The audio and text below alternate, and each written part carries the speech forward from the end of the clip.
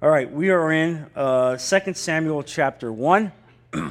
We are continuing our study of the life of David. And today we're going to learn of an important lesson on how David views his enemies. What is his mindset? What is his heart as he's going to come face to face with the fact that both Saul and Jonathan are dead, killed in a battle. And so this is going to be important for us to see how God wants us to treat our enemies. And you know, for the world has trouble treating your friends. Am I right? The world has trouble treating their friends. They backstab and they're jealous and they're envy. God goes beyond that. God said, I want you to love your enemies. I want you to love my enemies. Lord, that's a hard thing to do. Well, David's going to give us a template today to show us how that takes place and why that's important to the heart of God. So if you have your Bible open, 2 Samuel, let's start with the first couple of verses in chapter 1 there. After the death of Saul, and Saul was slain in that battle in which David was lining up to go out with the Philistines. You can see how God spared him. It would be a horrible thing if he was part of that battle that Saul died in. And so after the death of Saul, David returned from defeating the Amalekites and stayed in Ziklag for 2 days. So he doesn't know yet that Saul is dead. He's up in Ziklag retrieving his family, the hostages and the possessions, and he brings them back. On the third day, a man arrived from Saul's camp with his clothes torn and with dust on his head. And in that period of time, if you came in with torn clothing and dust on your head, that meant you were in a period of mourning. You were mourning. So this guy walks in. It's obviously not good news. Okay, it's not good news. When he came to David, he fell to the ground to pay him honor. "Where have you come from?" David asked him. He answered, "I have escaped from the Israelite camp." "What happened?" David asked. "Tell me." He said, "The men fled from the battle. Many of them fell and died, and Saul and his son Jonathan are dead." Then David said to the young man who brought him the report, "How do you know that Saul and his son Jonathan are dead?" He goes, "I happened to be on Mount Gilboa," the young man said, "and there was Saul leaning on his spear with the chariots and riders almost upon him. When he turned around and saw me, he called out to me and said, and I said, 'What can I do?' He said, 'Who are you?' 'An Amalekite,' I answered. Then he said to me, 'Stand over me and kill me. I am in the throes of death, but I'm still alive.' So I stood over him and killed him, because I knew that after he had fallen, he could not survive. And I took the crown that was on his head and the band on his arm, and I have brought them here to my Lord." So you can imagine this sight where this Amalekite comes in with the crown of Saul and the bracelet, effectively, the arm bracelet of Saul, and presents it to David. And so how did this all come about? Well, we know from other readings in Samuel, 1 Samuel chapter 1, we know that when Saul was wounded, he decided to try to end his own life and fell on his own spear, but apparently did not kill himself. And so even though he was mortally wounded and was dying, he still had life and was very much fearful of the fact that if he were taken prisoner by the Philistines, he would be really tortured and paraded around. And in fact, you can see that if you look at 1 Samuel 31, verses 1 to 5. And we'll read that just so you get a context. "Now the Philistines fought against Israel. The Israelites fled before them, and many slain on Mount Gilboa. The Philistines pressed hard after Saul and his sons, and they killed his sons Jonathan, Abinadab, and Malchishua. The fighting grew fierce around Saul, and when the archers overtook him, they wounded him critically. Saul said to his armor-bearer, 'Draw your sword and run me through, or these uncircumcised fellows will come and run me through and abuse me.' But the armor-bearer was terrified and would not do it, so Saul took his own sword and fell on it. When the armor-bearer saw that Saul was dead, he too fell on his sword and died with him. So Saul and his 3 sons and his armor-bearer and all his men died together that same day." You see the judgment of God. All right? You see the judgment of God. If you think you have to fight your own battles, against your enemies, and you're living a righteous life within the will of God. Notice what I just said. Living a righteous life within the will of God. God will fight your battles. If you're outside the will of God, not living a righteous life, God's not going to fight your battles. But if you're living a righteous life, following God, and your enemies come after you anyway, I want to assure you that God will take care of them in His own way, in His own time. He doesn't want you to have to do this yourself. He wants you to trust in Him. And if anything, you've seen the lessons of David, that as David trusted in God, he was lifted up. When he did his own thing, he fell apart. But we have to understand that God wants us to trust in Him. And so when you trust in Him, God will fight your own battles. And so here it is that David recognized now, he hears that Saul is dead. And so here's the question for us. I want you to see, we're going to study now David's response to Saul's death. It is an amazing response.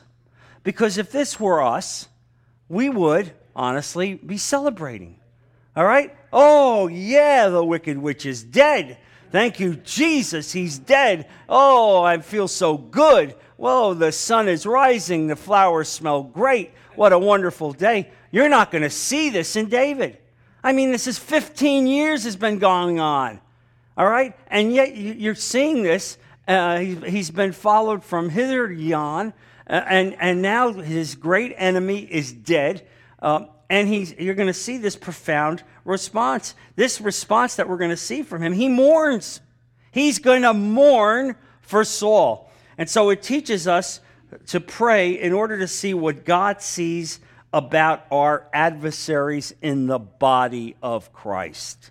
God wants you to see your adversaries through the lens of Jesus Christ, meaning they were created. God would like nothing better than to have them as His creation to be within the will of God.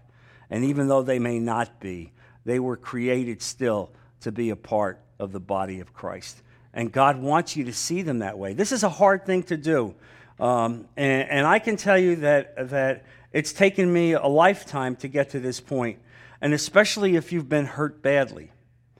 But the only way, and I'm going to say this to you, have you heard me say it before? The only way you can take the bitterness out of your life of people who have hurt you is to pray for them.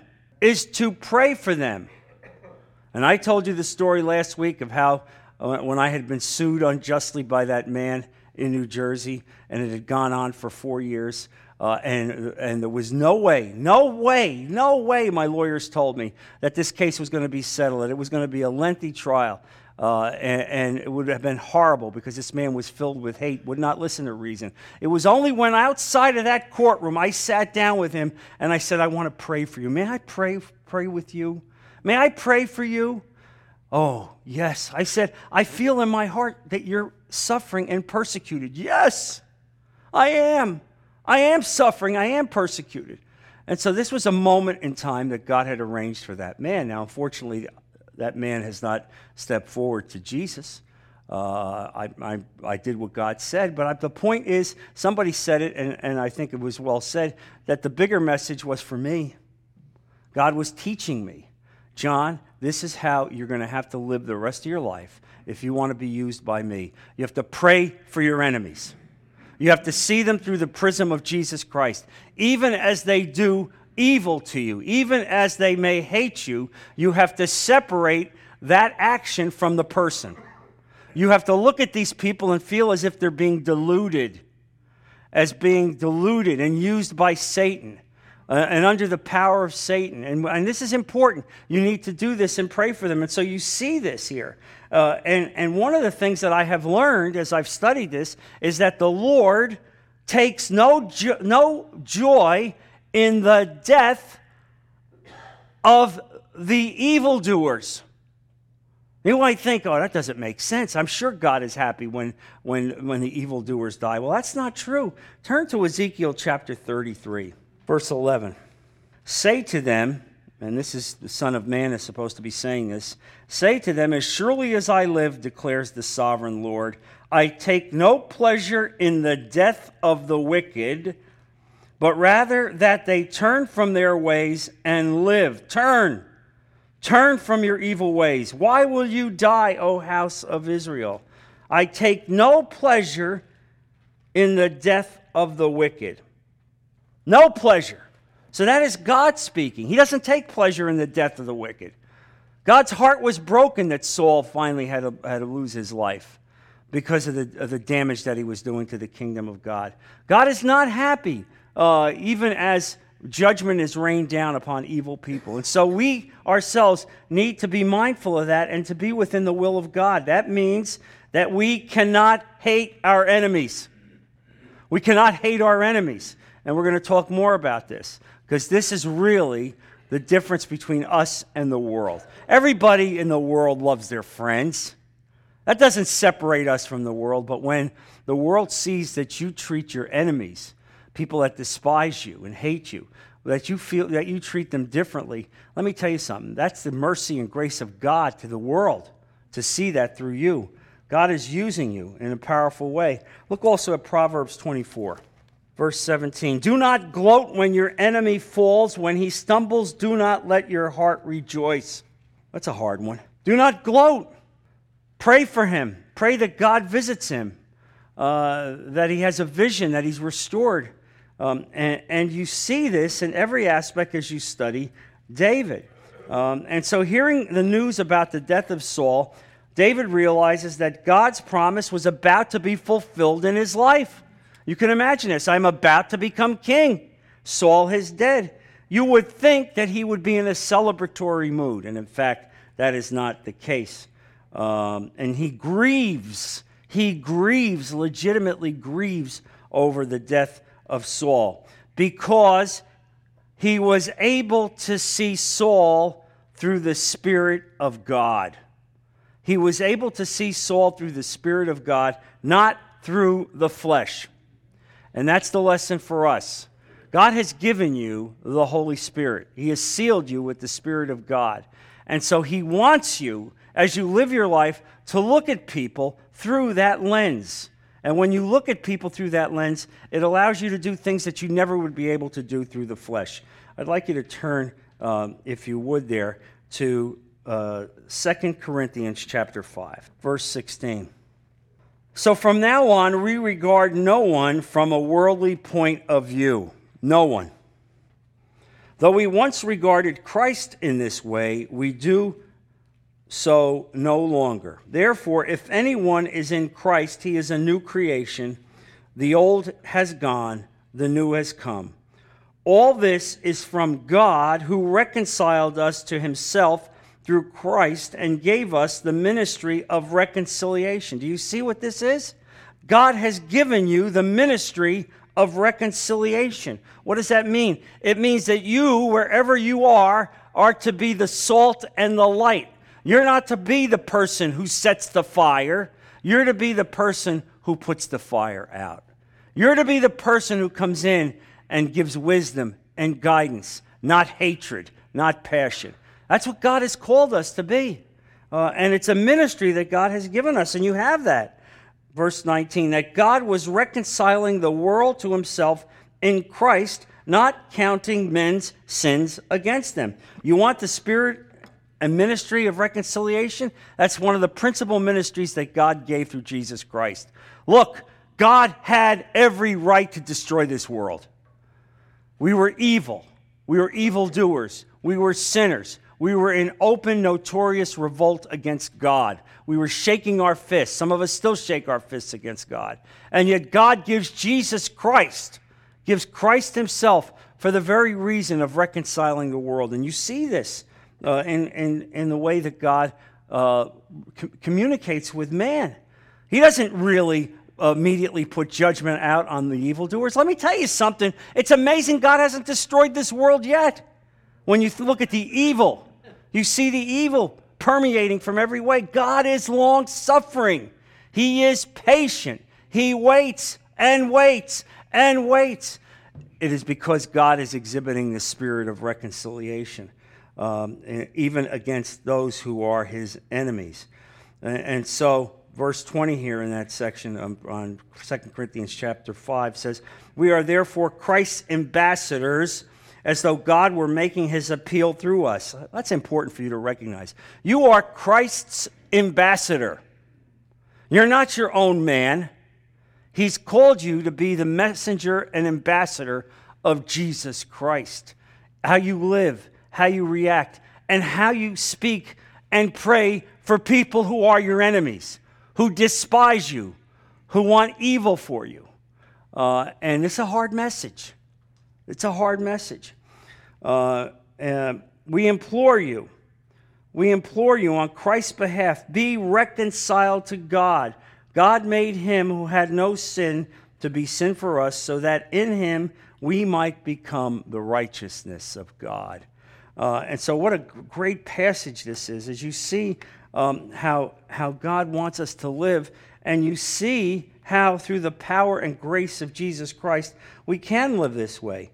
Now I want you to see, if you would, I want you to turn to 2 Samuel chapter 1, and I want you to see exactly how David is going to mourn Saul and Jonathan, beginning with verse 17. David took up this lament concerning Saul and his son Jonathan. And by the way, this is in front of all of the men that are with him, the 600 men and the families. Everybody is watching this. And ordered that the men of Judah be taught this lament of the bow. It is written in the book of Jashar. Verse 19, "Your glory, O Israel, lies slain on your heights." How do you like that? Your glory, O Israel, your very glory, the man whom God anointed as king, lies slain on your heights. How the mighty have fallen. Tell it not in Gath. Proclaim it not in the streets of Ashkelon, lest the daughters of the Philistines be glad, lest the daughters of the uncircumcised rejoice. What is he saying there? He said it's evil for the evildoers to celebrate the death of one anointed by God. You don't celebrate. You don't celebrate that the people who were raised up by God who have fallen. You don't celebrate that. You mourn that. And he's very conscious of this, where he's indicating that this should not be broadcast about in Philistia. Not at all. Verse 21, "O mountains of Gilboa, may you have neither dew nor rain, nor fields that yield offerings of grain, for there the shield of the mighty was defiled. The shield of Saul no longer rubbed with oil." How about that? He's actually asking that the rain cease, that the rain not fall in the very fields where he was slain and fell dead, to honor him in terms of the work that God had laid out for him. Verse 22, "From the blood of the slain, from the flesh of the mighty, the bow of Jonathan did not turn back. The sword of Saul did not return unsatisfied." Saul and Jonathan, in life they were loved and gracious, and in death they were not parted. Saul? David, Saul? In life they were loved and gracious? What happened all those times that he threw the spear at you and tried to kill you and hunted you down like you were a wild animal? You see how the Spirit of God gives us the grace to do things that no human being would be able to do? Really? When I read this, I say to myself, Lord Jesus, what are you doing to David? How is he being elevated that he could speak in this gracious manner to someone who was out to kill him and destroy him? And yet you see how God wants us to act. God wants us to see these people in the light of God through the prism of Jesus Christ. They are the creatures and created by God. Yes, they have fallen, but we don't rejoice in the falling. We continue to pray for them. We continue to pray for them.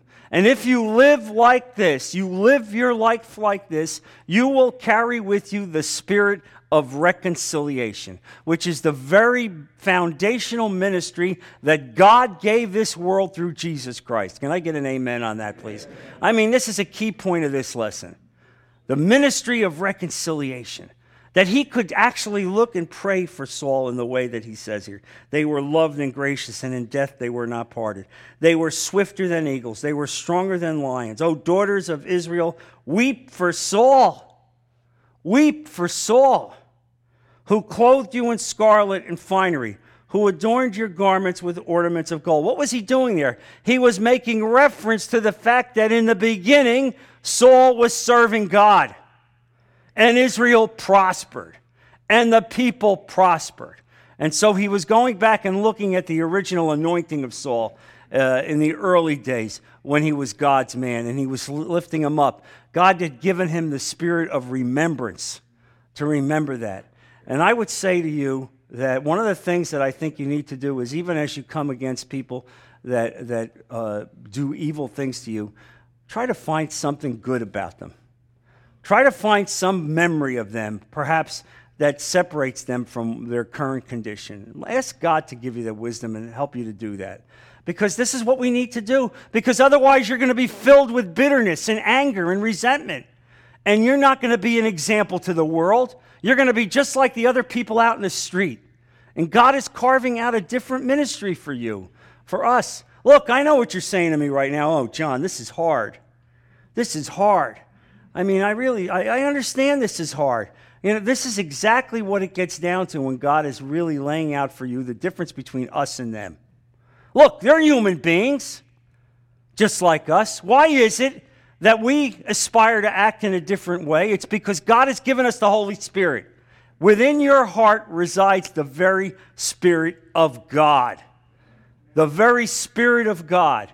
And God wants you to respond to that Spirit and utilize that Spirit. Have that Spirit empower your life. And when you do that, you will carry the spirit of reconciliation.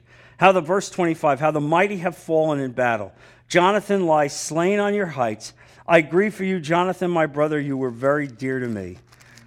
And continuing, your love for me was wonderful, more wonderful than that of women. How the mighty have fallen. The weapons of war have perished. What a lament. What a lament. What a gracious eulogy. I mean, this is amazing that somebody would be able to speak like this. And so what you see here is that it is healing that's taking place. Now, David is speaking not only to the 600 men that are within his camp and their families, he's speaking to all of Israel. Because all of Israel will look to see the example. They're going to look to see how David acts. And so what's taking place? Healing is going to take place because of the heart of David. By embracing the call to love our enemies actively, our feelings will change, and we will glorify each other's love. Now, I want you to turn, if you would, to Matthew chapter 5, right out of the Sermon on the Mount, the greatest sermon ever given in the world. And I did a whole series on this a couple years ago, and you can get that and listen to it online. If this piques your interest, I would suggest you might want to do that. And now Jesus speaking here on Sermon on the Mount on verse 43.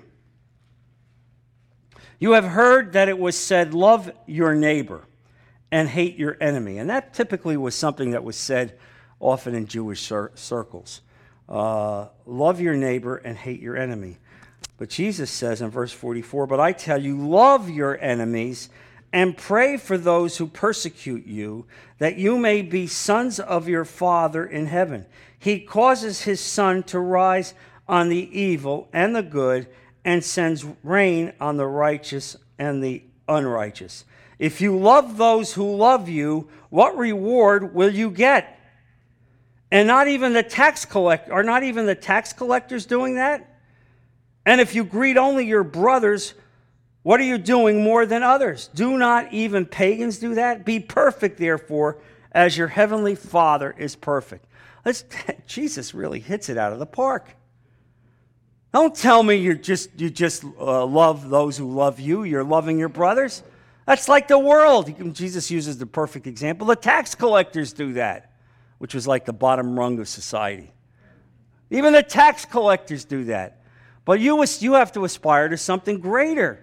God wants you to love your enemies and to pray for those who persecute you. Pray for those who persecute you. Yes, this is directly from the mouth of Jesus Christ, recognizing the spirit of conciliation, the ministry of reconciliation. And he says here, this is how you will ultimately get your reward in heaven. In verse 46, if you love those who love you, what reward will you get? All right? And so the pagans do that. You're not separating yourself out in this world. God wants us to be an example to the world of what it means to be sold out for Jesus Christ. To be sold out. There is no greater proof that you have changed and have become a Christian than when you can show the world that you can love your enemies. You understand? There's no greater proof. You can go and mouth all kinds of platitudes. Oh, I'm born again. I love Jesus. I'm a good man. I'm in church, 5 days a week. I go to 6 different Bible studies. And then all of a sudden somebody crosses you and you go, I hope you die. I hope you die. I hope you die. Well, maybe you don't do that. In New Jersey, we do that. That's why God delivered me from New Jersey and sent me to Florida. But that's the point, don't you see? That's the essence of the Christ-like walk. That all of a sudden you don't think and talk like that. That you walk and talk differently. That now when your enemies come across you, the world looks at you and you go, oh, that guy's different. Oh my, look at the way that guy lives. Look at how that guy is mistreated, and yet I see him. This is the most convincing way to prove to the world that Jesus Christ exists. How many of you have said to me, oh, I want to find a way to serve God. I'm waiting for my call. I want to go on a mission. You want to go on a mission? There's your mission. Right here in Naples. Act like that. Act like that, and you will fulfill the first mission that God has called you to do. Act like that in your family. All right? Try that in your family. When your kids do something to aggravate you, or your wife says something out of line. All right? Act like that. All right? As you pray for them. Act like that. Now you're in the mission field. You want to be in the mission field? There's the mission field. This is the most convincing way to show that Jesus Christ has entered your life. This is God's grace to unbelievers. Listen to what I just said. This is God's grace to unbelievers. Meaning what? He shows the unbelievers that this is His grace, that people who they have done evil to will pray for them. The people who they have been mean to and hated will not return that. That's God's grace. He's speaking to them. Now, they may not want to hear it, but He's speaking to it. And you will be a witness. I want you also to turn to Luke chapter 6, verse 35. But love your enemies. This is Jesus. Love your enemies. Do good to them and lend to them without expecting to get anything back. Then your reward will be great, and you will be sons of the Most High, because He is kind to the ungrateful and wicked. Be merciful, just as your Father is merciful. Wait a minute. Let me read that again. Did I get that right? He is kind to the ungrateful and wicked? Yes, for a time. You understand that? Yes, for a time. God exerts His kindness even to the wicked for a time. The rain falls on the just and the unjust for a time. But there is a day of judgment. There is a day of reckoning. And you see it in the life of Saul. Okay? So even though someone may be wicked and not a good person, some of you have said to me, I don't understand it, why it seems like these people prosper. It is they are prospering because God still exerts His kindness on a lost world. We don't know the mind of God. We don't know what God is doing. Who knows if this is within His will to bring people to faith? I can't say it. But certainly it is when He shows you, when He demonstrates you are His poster guy. That's what God is doing. He's using you as an example. The scriptures tell us that the angels stand in awe when they see men like us serving God. The angels can't believe it. They were there at the Garden of Eden. They saw what man is like. They saw the sin nature. They are awestruck when they see what happens when the Spirit of God inhabits the life of men and when men are sold out. This is a tremendous example here of how God wants you to live. And so you see it here. And so now the Amalekite comes forward and is boasting to David, really, that he ended Saul's life. And by the way, how typical of Saul to enter a battle with the crown on his head. Did you miss that? He's got the crown on his head. He's going in a battle against the Philistines. There must be, several thousand archers. They look out, and by the way, we know that Saul was, I think, 6'7". So here's this guy, 6'7", surrounded by an army of Jews that probably were maybe 5'8". That's one of the reasons Saul was picked as king. So he's 6'7". There's all these 5'8" Jews out there. Here they are, the archers. Who do you think they're going to aim for? Aim for the tall guy with the crown on his head. No problem. So no telling how many arrows were in his body. I mean, do you see the hubris? I mean, do you see the hubris when you walk away from God and you lift yourself up and it's all about you, me, I, and the stupidity that you do and the dumb things that you've done. Oh, God, forgive me. I've done a number of them. It's when I've walked away from God and not acted the way God wanted me to act. There he is. He got a crown on his head. He's dead now. He's dead. And he did it to himself, his pride. And so now the Amalekite is now lifting himself up at the news that he put Saul out of business. And so here's the point of this. I'm sure the Amalekite came to David and figured, oh, this is going to be good. I'm going to be honored. I'm going to be lifted up. When David hears that I was the guy that finally put him out, oh, this is going to be good news. And then I'm sure David shocked the Amalekite by indicating, not a good thing.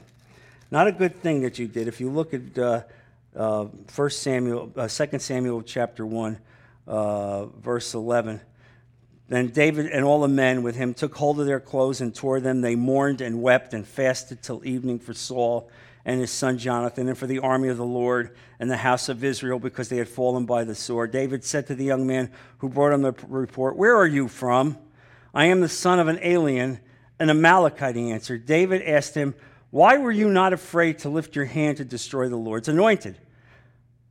Then David called one of his men and said, "Go strike him down."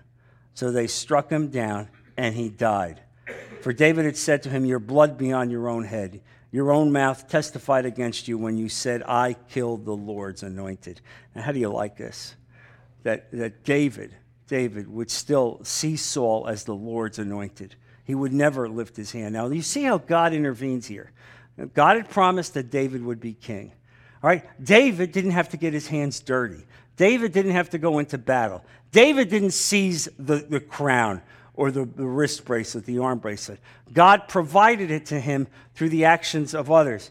And yet you see this, that this Amalekite completely misconstrued his role, thinking that what he was going to do was going to be approved.